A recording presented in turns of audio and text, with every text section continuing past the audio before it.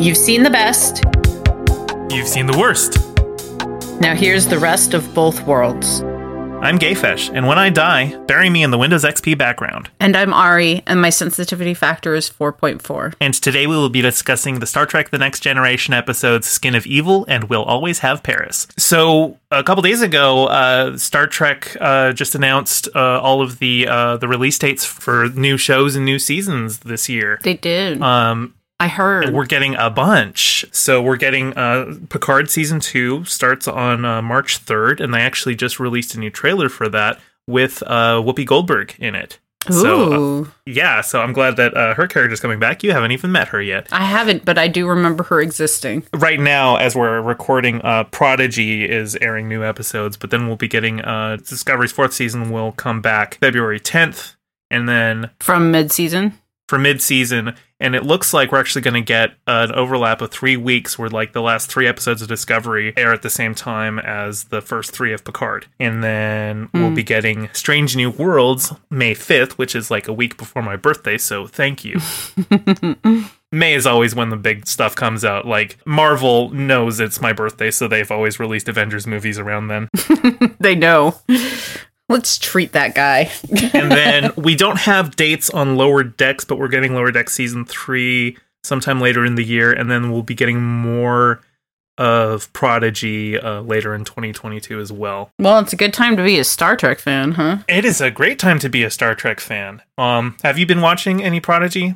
Any more of that? I haven't. I have watched the first one, and I want to go back because I heard there's not only Janeway, but I hear there's 7 of 9, yeah? Is that the person that I heard was on there? No, Chakotay is on it. Oh, okay. And not just Chakotay, actually, there was an episode on the holodeck where they had one of the characters take the Kobayashi Maru test. Mm-hmm. And so, but they were able to pick their crew for the test, and their crew was just characters from different Star Trek shows, and most of them they used just like stock audio for them because a lot of those characters, the actors are dead or too old to reprise it. But you'll be very glad to know Gates McFadden provided her own voice as Dr. Crusher. Yay, I am happy to hear that. And honestly, at this point with Prodigy, it used to be that like I would tell people if they want to get into Star Trek, start with The Next Generation. Prodigy is being set up as like the way to introduce new people to Star Trek. Does it explain the Prime Directive?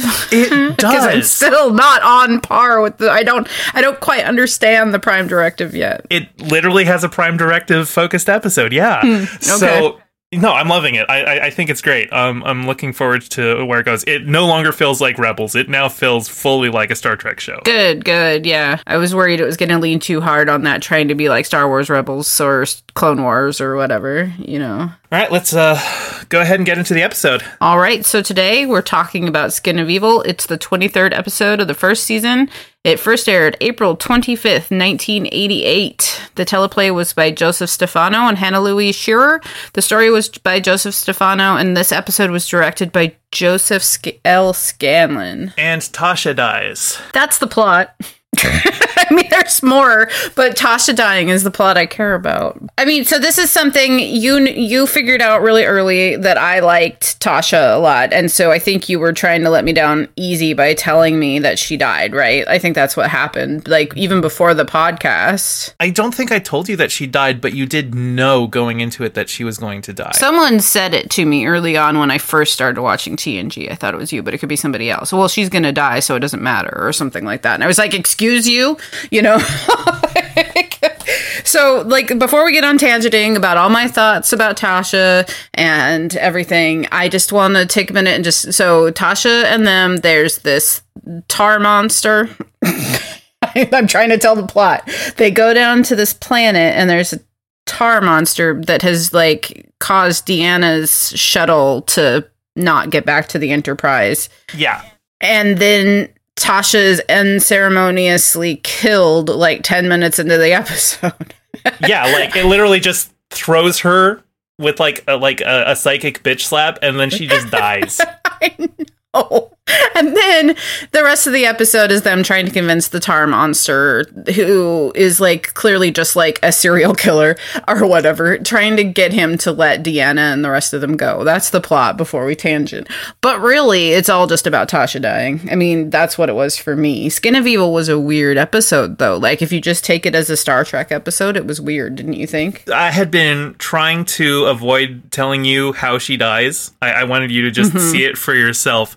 But like a week or two ago, you had just come across a meme about it, and you just texted me just the picture of Tasha and Armis, and you're like, she gets killed by a tar monster? And I'm like, no, I wanted it to be a surprise.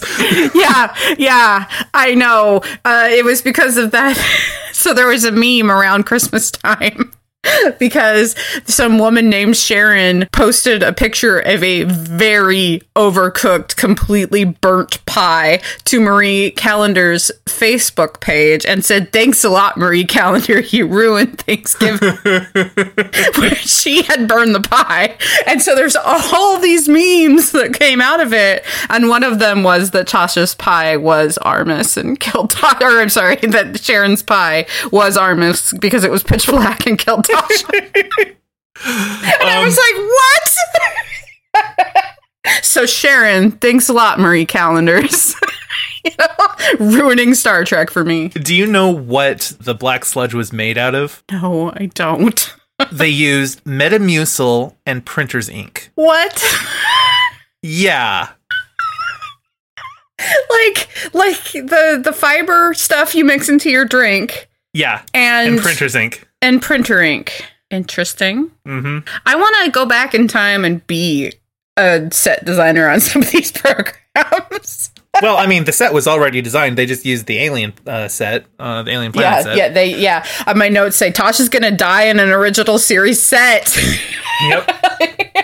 Man, I hated the tar monster, but so there's a few things I enjoy laughing, but there's a few things that sometimes it's just like I'm laughing so much it hurts, and I have these moments occasionally I can't get the laughter under control because something is so absurd. Like one of the times it happened to me is because I was watching Doctor Strangelove, and there's the line, "Gentlemen, you can't fight in here. This is the war room." And that irony, just like I laughed for like 30 minutes solid. I think my husband thought I was gonna die. There's the time I came up with the phrase chicken business, and I just thought it was hilarious, and anybody could look at me and say chicken business and I wouldn't be able to believe. But when Tar Monster Man says, he starts talking, and could all of a sudden this black thing they're staring at on the ground can talk. Not only can it talk, it makes a 400-year-old pop culture reference. What was the reference? The Tin Man. He calls him Tin Man. Right. and I was just like, I was choking on air because I couldn't breathe. I was laughing so hard because not only does the tar monster that kills Tasha a tar monster, it knows 400-year-old pop culture references. Actually, 500-year-old at that point. Is it 500 at that point? Yeah. Yeah, because Wizard of Oz was written like turn of the century, wasn't it? There was no other references to Wizard of Oz in the whole show. I thought like maybe it was supposed to be an illusion so that it would be like a hint that this is like, Oz or something. But no, it was just a random pop culture reference that didn't make any sense. I really hated Armis.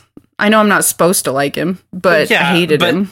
You're supposed to hate him, but he also just sucks. Somebody asked me if I could go back in time and write Tasha's death so that it would like actually mean something. Like, what would I do? And well, that's the part that made me so mad. I'm just going to interrupt for a second. I'll let you finish your story. But like, that's the part that made me so mad was like, it had no purpose. Like I thought when I knew Tasha was coming up and I knew she was dying, I was like, oh, she'll sacrifice herself to like save the Enterprise or something. And no, she just gets knocked across the room like a rag doll for no reason and then just dies. Yep, she just dies. And it's not even at the end of the episode. If I could write it myself, I mean, this is minor spoilers, but I think you already know that Picard becomes a Borg at some point, right? I've seen the movies, so I think it happens in a movie, right? Yeah, well, it was mentioned in the movie. I think that's the Best of Both Worlds, the two-parter. Oh, the one our show is named after. Yes, Someday I'm going to understand the name of our own show. I think if Picard as Locutus had killed Tasha, that would have given like real stakes, like real personal stakes, because obviously he's like threatening the entire Starfleet as Locutus, but especially if it came at a personal cost to him and to the crew, like that would have been a more meaningful death for Tasha, I think. Yeah, there's a lot of things that would have been a more meaningful death than let's make her the red shirt the first 10 minutes into the episode. Yeah. Unfortunate. Actually, when I was watching Lost, I remember how they, like in the first season or so, they were just like, oh, well, anyone can die at any point. And so sometimes characters that you would like would just kind of get unceremoniously killed. Like, what was his name? The guy who ended up on, was it the Vampire Diaries later? Oh, yes. The sister and brother. Yeah, where he just like falls really far. Shannon and something. I don't remember his name, but like he just kind of died, and I was like, that sucked. Boone was his name. Boone. That's it. And like he just kind of unceremoniously got killed. And I think like I remember after that they stopped killing the characters that everyone liked.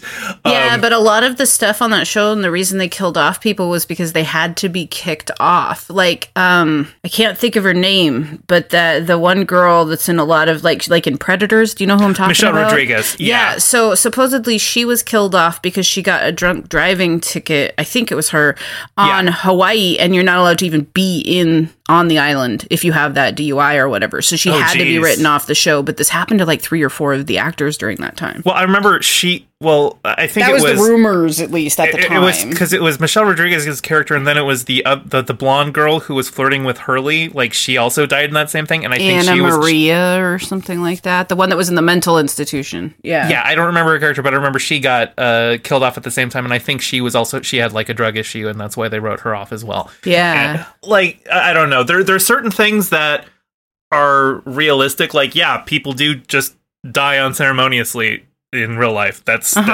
life, but it doesn't make for good fiction. And like fiction isn't supposed to just be like, oh, this is so realistic. It's like, no, tell a good story. Come on, tell a good story. Exactly. And it says in my notes here, do I even get a funeral? And yes, I do at the end. But at first I was like, are we even gonna acknowledge that she really died? You know, like. And then when Deanna says, I felt her die, I was like, we all felt her die, Deanna.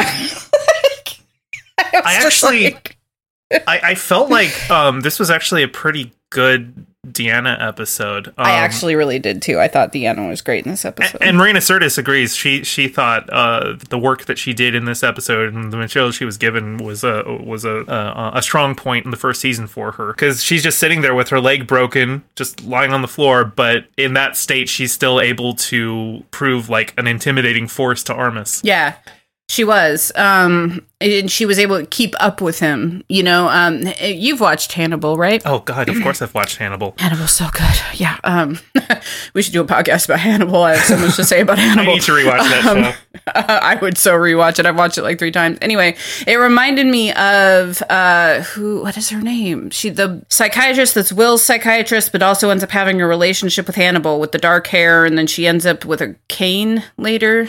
Yeah, I don't remember her name. I can't remember her name. Anyway, it reminded me of that, and I loved her so much because she's formidable because of the way that she can, like, trap people with the way she talks to them and stuff. And in its own way, it kind of reminded me of her, like, being super strong. That Deanna was able to show that it's not just physical strongness, like, mental and emotional, like, fortitude is also important in survival situations. Alana Bloom. What's her name? Alana Bloom. I wanted to say Ariana, and I knew it wasn't right. Okay, yes, perfect. I remember she was one of the characters that was a man in the book that they. Oh, was she? And Freddie Lowndes, I knew about Freddie. Reporter. Yeah, I didn't know about Alana. Because Alana's one of my favorite characters. I really did feel like somebody had been watching a bunch of serial killer documentaries and was like, maybe just because I watch a lot of serial killer documentaries, but I was like, this really feels like someone was like, let's make a character out of Ted Bundy and put him in a tar suit. You know, like, how could we make someone as evil as possible? Like, the way he was tormenting Geordi with his Visor, for example. Like, he was just evil to be evil. An evil piece of crap. Yeah, exactly. That's not really an interesting character. Like, I like characters that have motivation, and I guess his motivation is that he felt sad because he was abandoned. He's the forever alone tar monster, yes. But he was abandoned because he was distilled evil. Piece of shit, yeah. he wasn't a piece of shit because he was sad. He was sad and alone because they deliberately created a piece of shit. Yeah, and then how about the end when they're like, we'll just say no one can ever go to that planet again. It was like, oh, okay, because that works. We've seen you guys go back to planets you thought were completely uninhabited or whatever, which, by the way, I've figured out after this episode, uninhabited just means we don't know. Because every time they say uninhabited, it's not uninhabited. For a half second, when like the Enterprise leaves, they fire a photon torpedo down, and I thought it was just like this guy from orbit, but they were actually just scuttling the shuttle. It didn't even hurt Armus, apparently. Oh, that's funny. My notes say, I'm fueled by unfocused rage and have abandonment issues too, Armus. You ain't special.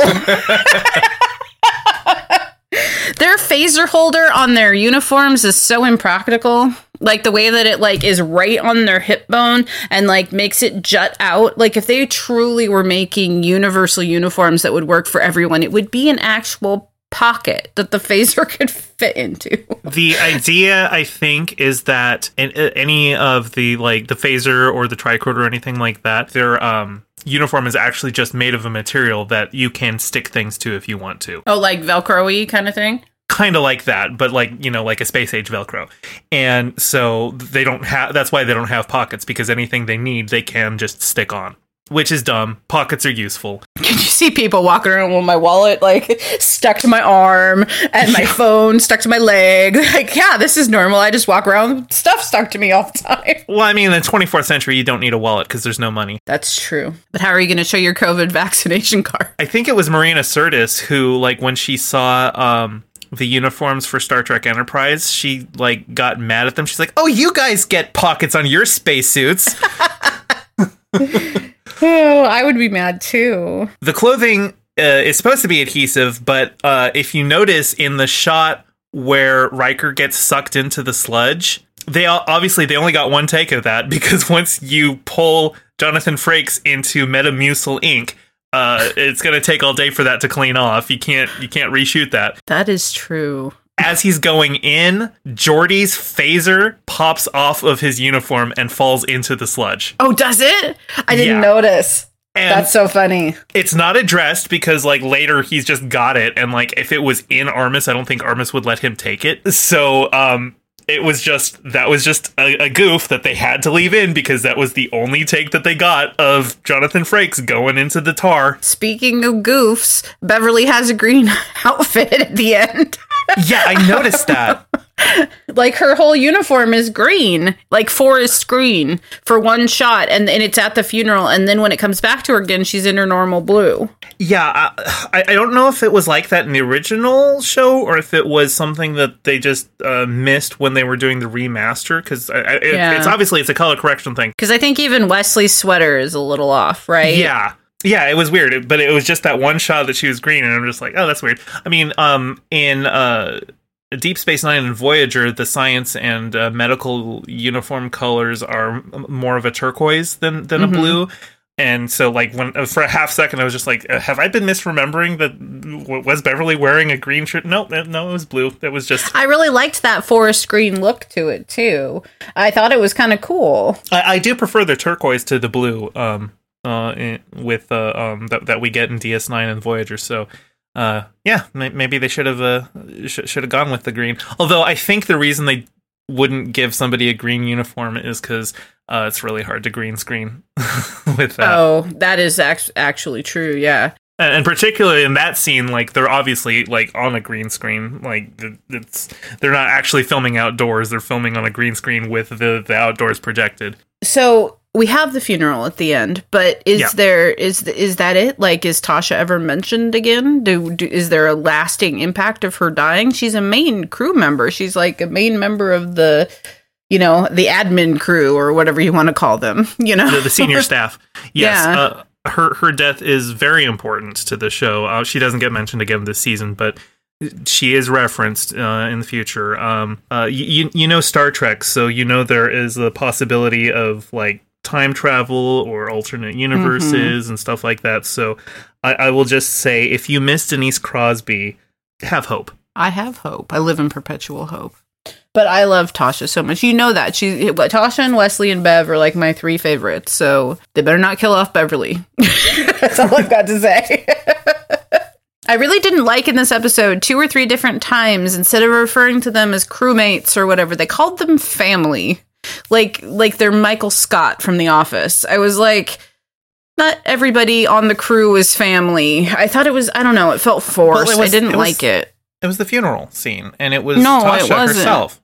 Yeah, Tasha herself. Did she say it? I was thinking about Deanna. Deanna calls them family to the sludge monster. And she's like, that's my family or friends.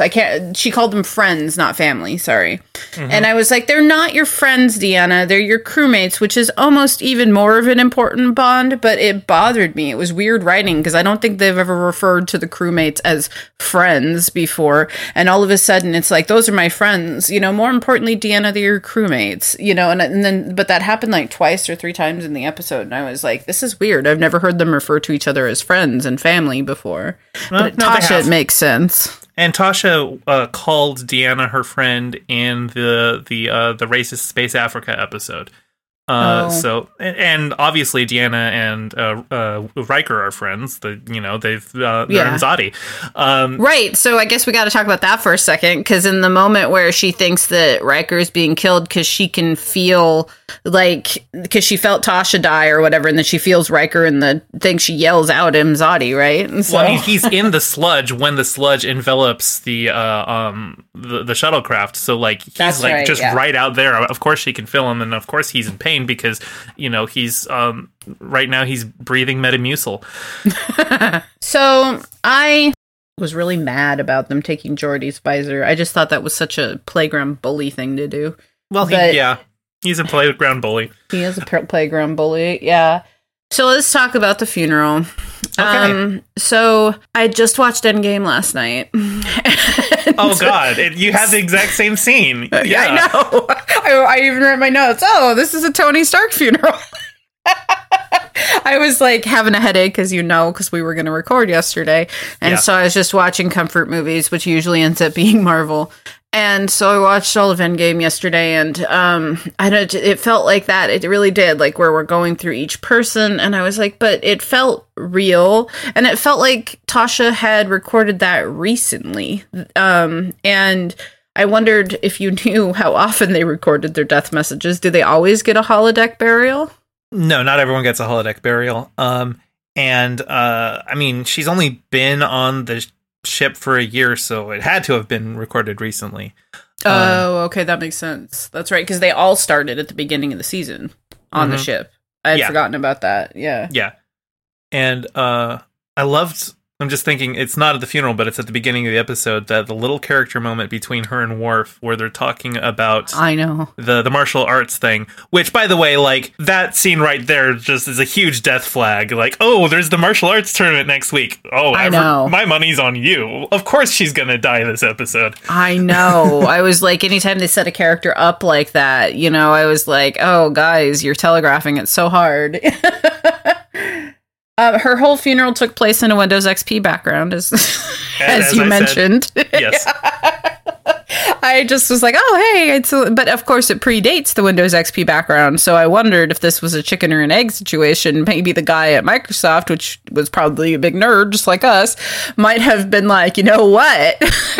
Well, it's a real photo, so I think somebody just took that photo and was like, oh, that looks nice. Yeah, it is a real photo. It's called Bliss, because I Googled it, and the name of the picture is called Bliss, and it was taken in 98. It was taken in 98, so 10 years after this episode, but and then they used it, and when did XP come out? 2001? 2001, yeah. Yeah, okay. Yeah. That sounds about right to me. And I had to look it up because I couldn't remember if it was 98 or XP, because it's been so long. As much as 2001 doesn't feel like that long ago, I couldn't remember which one it was. Yeah, I think 98 just had a solid blue background as default. Or greenish blue, like teal, right? Yeah. Yeah.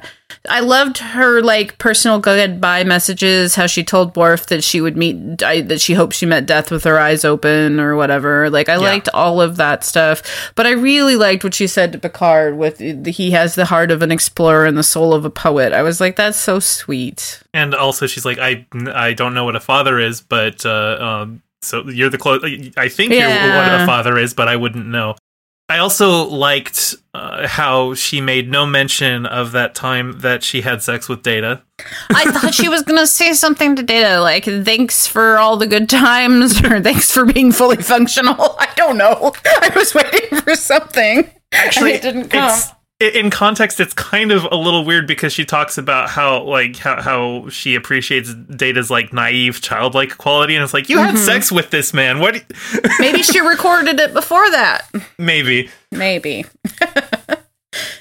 Well, I'm gonna miss her. I did tear. I didn't cry, but I had that, like, pricking feeling in your eyeballs, you know? Mm-hmm. And not until the funeral. It took her being all, you know, holographic and saying nice things to people, and then I was like, oh no crying. There's no crying at Star Trek. Oh, there's crying at Star Trek. You're allowed to cry at Star Trek. Yeah, I think maybe because I knew it was coming, it wasn't as sad. You know what? The biggest cry I ever had in TV ever. Mm-hmm. Do you want to guess? Do you already know the answer to this? Oh God, I'm guessing it's going to be something pretty recent. Relatively recent, yeah. Well, I'm going to go with mine. Okay. The series finale for The Good Place. Oh, I did cry buckets at that. I cried so many times in that episode. I cried so much. Yeah, I haven't been able to go back and rewatch season 4 either because I'm afraid of the emotions it makes me feel. Uh-huh. But mine that I was going to bring up was Amy and Rory on Doctor Who. Their final episode. Now, their final episode is kind of cheeseball with the giant angel, Statue of Liberty angel. That was dumb. Yeah. They screwed around with us so much that I thought maybe they were going to get to stay, and maybe they had, like, created some false rumor that they were writing Amy and Rory off the show because they get through the whole episode. And then at the end, she's taken, right? Spoilers, I suppose. And then, or he's taken and then she follows, right? Yeah. And I couldn't hack it. I have never cried as much as I cried at that. And then because it was right at the end of the episode, my partner at the time turns it off, looks over at me as I'm, like, unable to breathe, crying.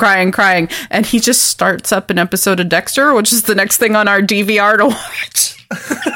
Give her a minute. And I'm sitting there, like, can't breathe, crying, and it's that, you know, upbeat Dexter theme is happening, and I'm like, dude, you're gonna need to pause that for a minute. So maybe I'll get there at some point with Star Trek, but I mean, it pricked my ears or my eyes. That's for sure. There's some episodes that I can think of that I think might make me cry. Yeah. I'm trying to think of it. Actually, Doctor Who related cry for me was I remember right before I was about to hit play on The End of Time Part 2, which was good lord. I almost brought that one up too. Yeah, because I had legally obtained the video through a completely legitimate method on New Year's Day because it was, of course, yeah, like one does. And I was like, oh, I have finally legally obtained this episode. It's ready to go. And as soon as I was like, oh, it's ready to go, it just hit me that this was going to be the last time I got to see David Tennant as the Doctor. Mm-hmm. Of course, he was so good. We had the 50th anniversary later, but at that time, this was going to be it. And I couldn't hit play for 10 minutes because I was just sobbing. That 15-minute goodbye where they go to each character. I think I started crying at the beginning of the 15 minutes. And I did not stop until the credits rolled. Yeah, I know. When I really started crying is when... Donna is when he said goodbye to Donna. That was me. when the Doctor's like, I've done it. I'm the Time Lord victorious. And then... Oh, I know. And Wilford. Wilford, right? And I was just like, oh, no. Oh, my God, I know. Oh, man, this is a huge tangent about deaths. But, I mean, I say that David Tennant's regeneration is the best of all of the regenerations, I think, because he really puts his heart and soul into it, you know? Oh, yeah. And then...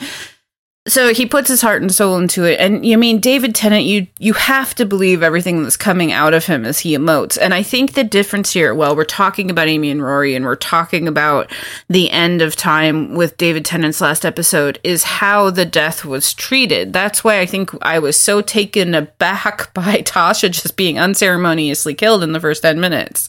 Because usually when a major character of a show dies, it's a big deal. Yeah, there's actually another show that had a death very similar to Tasha's, but I thought in that situation it was a brilliant choice. Yeah. And it was Terminator: The Sarah Connor Chronicles. Oh, I have still not watched that. So I won't say what who the character is, but their main character, and there's just a scene where we're just following a Terminator going as he's like going to find his target, and so like Sarah and everyone, they're like, trying to stop the Terminator and stuff. And this guy just happens to turn the corner right as the Terminator's there, and the Terminator shoots him, and the camera doesn't even linger on it. The camera's following the Terminator as he keeps going, because that guy wasn't even his target. He just got in the way and he just died. And he was a major character, like, and he was a major main character.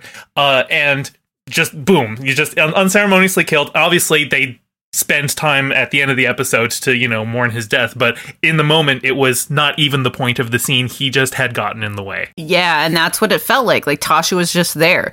They were like, of these 4 people that are standing here, who can we kill? I guess it'll be Tasha, Yeah. And she didn't need to die for the episode either. There was no need for Tasha to die for that episode. Other than Denise Crosby wanted to leave the show. And they could have written her a better death. Right. And that's the thing about it. I mean, that's the thing about David Tennant, too. And, one of the reasons sometimes I don't have a ton of compassion for him leaving is he wanted to leave. He said, I'm done with Doctor Who. I'm going to go be a movie star, because he had gotten a few movies at that point. So whenever anybody does the whole, I don't want to go, and they're like, oh, it's so sad. I'm like, but he did. He really did want to go, So, it's kind of hard to get super, super sad about that for me. But, yeah, it's like that. Like, you write a major character off, you want a goodbye, Of course, this was a different time in TV, like we've talked about many times. It was 1988. Everything was a little bit more episodic, and I'm not sure people were as attached to characters as we get now.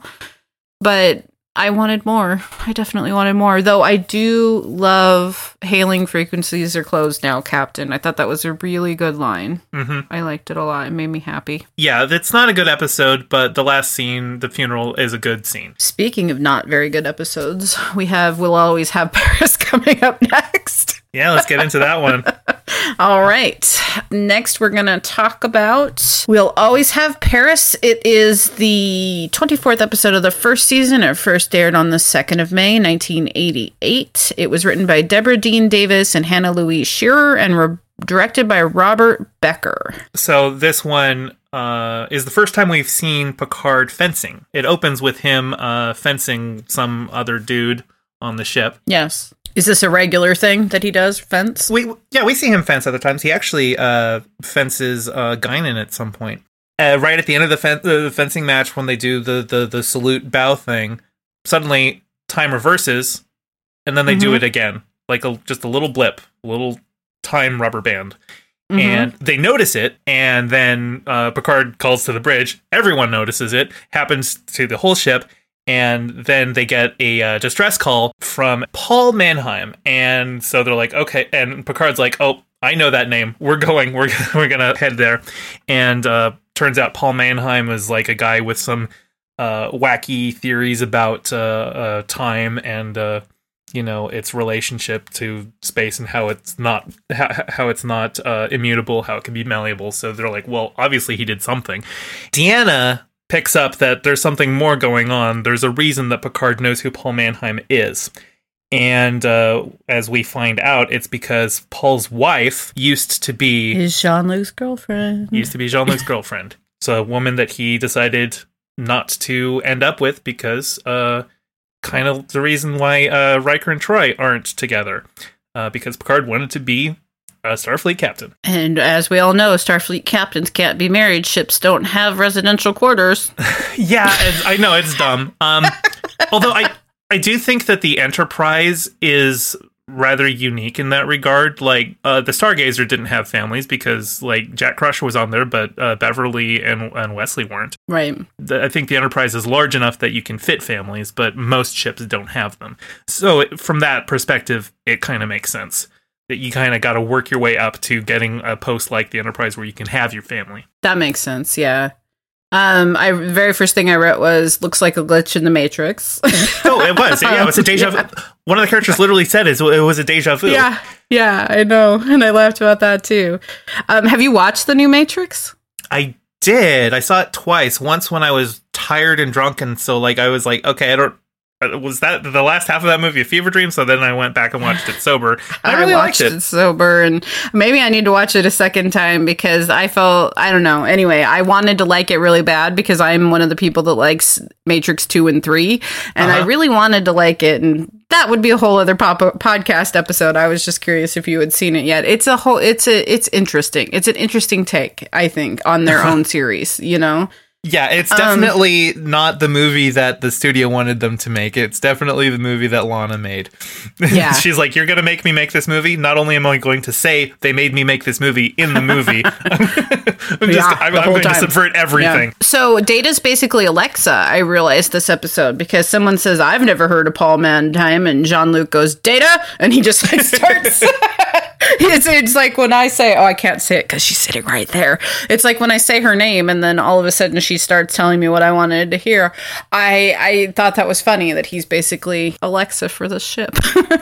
The whole like time thing turns out it's actually kind of the B plot. Like the main point of the story is that Picard is meeting an old flame and why he left her at that cafe in Paris all those years ago. Where they all speak English in French accents. Yeah, and the maitre d', was it just me or did the maitre d' look to you like a discount Chekhov? Oh yeah, now that you mention it. I was just like, wait, did they get Walter Koenig to do like a different role? No, that's not him. Hey, you've done a Russian accent. Can you do a French one? Can you do French? Yeah. So Deanna comes up to him and basically her head's exploding because she can feel all of his emotions towards this name and these people or whatever. And he's like, what do you suggest? And I wrote in all caps, therapy. I suggest therapy. I said, baby, you could talk about hating kids or killing Wesley's dad or, I don't know, Tasha Yar dying. But what she instead recommends is he spend some time with his thoughts. Like, how about, hey, can you come to my office real quick? Let's have a session. No, I don't need therapy. I need fake Paris. Okay, Jean-Luc. And also, like, the holodeck even, like, knew why he was there, because they even had, like, characters there. Like, there was a woman on the holodeck, a holodeck character who was like, I can't believe he stood me up. And it was just like, I know. Like, how did the holodeck know? Because he's done this a million times before. I don't know. Also, so you know how I like to complain about them using near past references to 1988? After I saw them trying to do music in a more modern setting, and it was a man stroking a couple of bongs, I was like, okay, maybe I prefer them referencing near music or whatever. Because that thing, he's holding like, he's got like that cigarette case holder thing, like the girls in the old-fashioned casinos, but it's like long cylindrical tubes that look like bongs, and he's like stroking them to me. I don't know. It was bad, whatever it was. What I want to know is who approved that gigantic pipe running directly under the Eiffel Tower? Did you notice that? No, there is like a huge pipe running under the Eiffel Tower, and I'm just like, there is zero chance anybody like in the French municipality would allow you to modify the Eiffel Tower. What was in the that pipe way. Supposed to be? Like, I don't know. Maybe it was like maybe Elon Musk bought France or at some point and built his Hyperloop there. I think this episode, while he's in there in Paris and like having this reminiscence before the people are on board, really highlights how Minuet should have been written for Picard and not Riker. Just as a side note. Because to me, I was like, you know, Minuet is French. Minuet is like all these things. Like it really, it's still bothering me episodes later that Minuet was supposedly written for Riker and not Jean-Luc. Mm-hmm. They get to the thing and beam up Paul, and I don't even remember the name of his wife. She was like Janice. Yes, that's what it was. And apparently she's fine because like anytime they were doing time experiments, they had her go in like a lead-lined room or something like that. Smart. But he's like smart. Yeah.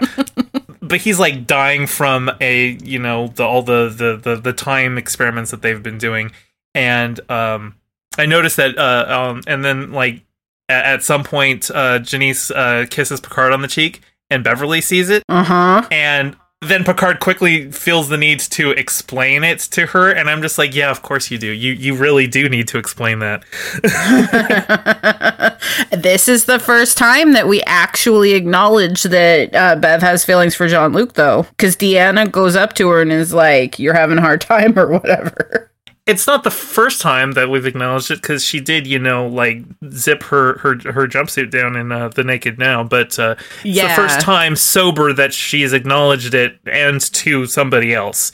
To somebody else is probably what I meant. Yeah. Although I don't know whether it had been something that Bev had ever confided in Troy, like in a counseling session, or if it's just something Troy could pick up on because she's an empath. I think Troy picked up on it. Yeah, I think she could feel it, and I think it was like one of my notes here. Let me see. Oh yeah, Deanna's head must be exploding somewhere while Jean-Luc Picard is trying to be this chill, because he was trying to be super chill with the girl in the room that he had stood up in France.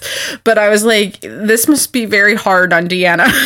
To have to feel all these emotions that everybody's trying to like push down, I gotta say though, I do like all of the little time perturbations that we saw in the episode, like when they walk onto the turbo lift, and then the turbo lift doors open, and then they see themselves about to walk onto the turbo lift. I liked that one a lot too, yeah. And then they're just like, wait, which one of us is the real one? They're like, I think we're both real one. And then like the turbo lift closes, and you would think that you would just go with the people on the turbo lift because we had already seen them go on, but no. Then the camera just sticks with the people who haven't gone on the turbo lift yet, and then they're like, okay, well, I guess we'll wait for the next one.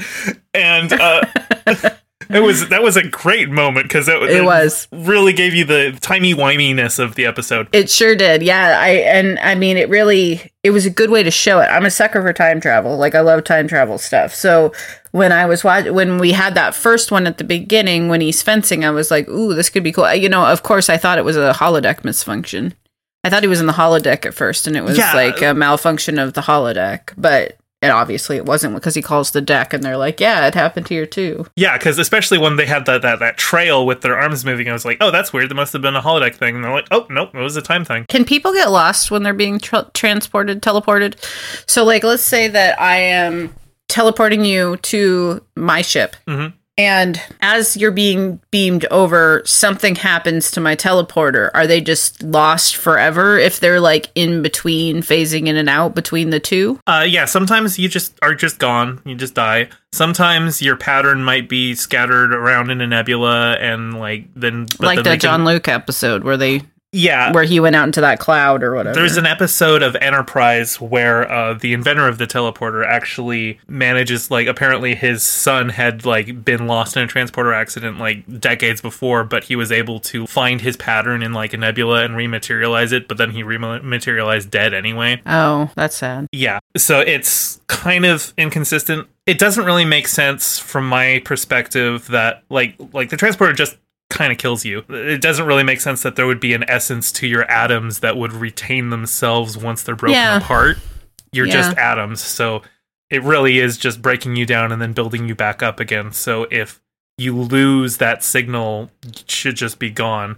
If the transport buffer, the pattern buffer itself, that is the blueprint of you. So if you don't get that, then you don't get you. Okay, that makes sense. Because there was something in... Maybe it was Symbiosis where things were getting like half beamed up and not getting all the way beamed up. And then something in this episode made me think about it again, where I was like, yeah, can people just be lost in the teleportation process? You know? Actually, I think the first transporter accident, well, there have been transporter accidents all over in Star Trek. There was one, the original series had one that split Kirk into a good half and an evil half. There was one transporter accident that sent them to the Mirror Universe. But I think the first transporter malfunction where, like, they just beamed up wrong was in the movie where, like two members of the Enterprise were going to be beamed up, but the malfunction happened, and then, like, we don't see it, but, like, it was beamed up so wrong, like, you hear the transporter chief go, whatever came back didn't live long, fortunately. Oh, yeah. Like one of the original series cast movies? Yeah, okay. The first one, the motion picture. With V'ger, yeah, okay. because that sounds familiar as you were saying it, and that's maybe why because as we all know, I've seen the movies. I just long time ago, so that's probably why I thought there was a way you could die while you were taking the teleporter. Why does Paul Mannheim sound like a name I should know? Was you think it was just completely made up? Because I kept thinking it was a name I should know. Well, Mannheim for me, I just think of Mannheim Steamroller. Oh, that's true. Yeah. That was what I was thinking the whole time. Like Mannheim, I'm like, oh, are we about to get synth Christmas music? I didn't think much of this episode. I was a little confused at the end that lady'd never heard of holodeck when he took her on the holodeck. It was just kind of a messy, boring episode. Though the way that the holodeck has been presented, even though it's kind of retconned later in Star Trek, but the way it was presented is that it's pretty new technology. Like most ships don't have it. Like the Enterprise is one of the first ships to have it because remember Picard's geeking out over it, right? Just doing his holo novel. And they kind of later just act like, oh, no, it's technology's always been there. And there was the rec room in the animated series, which was 100 years before, which was a rudimentary holodeck. So they've had the technology for a while. And were there holodecks in the original series? I don't remember there being. No. Gene Roddenberry wanted to do it, but it was cost prohibitive at the time. That's why it was first introduced in the animated series, because I see. You can just draw things. But yeah. I think, but because it's a new thing and because like they had gone off 15 years beforehand, it was just technology that she missed. Okay, that makes sense. I liked the moment where Data is going to repair like the time tear or whatever it is, and then like he splits into three, and then he's just like, which one of us is the real one? And the one in the middle goes, me, I'm the real one. And I'm just like, there's probably an explanation in Data's head for how he was able to discern that, but all I can see is, oh, I'm the middle one, so it's obviously me. And that would have been really funny if one of the other Data goes, no, it's me! And like they fight each other over it. That could be a whole episode in and of itself. Data gets split into three, and which one's the real Data? I mean, overall, it was just an episode. Oh, I did think it was funny when, like, it was just Paul Mannheim and his wife, and they were, like, Riker's trying to explain how to, like, beam them up or something, and he's, like, having to walk her through how to do it. I was like, oh, this feels like every IT support call I've ever had to do. No, it was turning off the force field. And turning off the force field. That's she's what like, it was, okay, I'll see if I can do it. And I was just sitting there just like, I've been on this call. She's not going to turn off the force field. She's going to turn off. She's going to mess up the intermix chamber on their antimatter reactor, and it's going to blow up. She doesn't know what she's doing because she's literally just there as his wife. She's not a scientist. It would have made more sense if she had been a scientist or something. But what was she doing there? Like, I mean, being a wife, just being a wife, but like, this is the future. Wives can do things. Yeah. Wives can do things. I don't know. Her whole character was weird. They just wanted to give us some like, ooh, Jean-Luc used to be a person in the real days, you know, and they also wanted to give us, they gave us that moment of jealousy in that moment between Deanna and Bev where they were able to talk about the relationship too. So that's what it gave us. But like, I don't know. Especially after following up Tasha's death, I was like, this episode is so meh. Bleh. Yeah.